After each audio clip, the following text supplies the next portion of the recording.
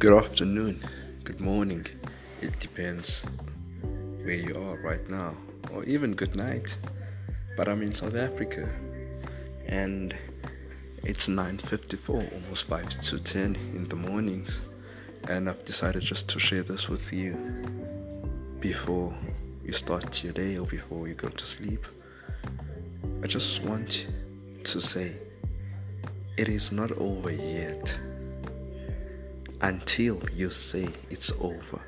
So whatever you want to do, you're planning, you have upon your mindset, do it. Even if you fail 600 times, 1,000,000 times, it doesn't matter. But what matters is that you pick up yourself, you carry on with the journey, and you start doing what you must do. So I just want to say to you, it is not over until you yourself say fully and satisfied that now it's over. But for now, just keep on doing it.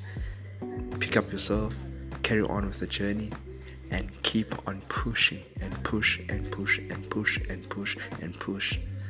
One day you will see all your hard work, it shall pay off. And this is one of my first episode of Powerful Talks, and I hope to take you into a journey, and I hope we shall share inspiring talks with each other.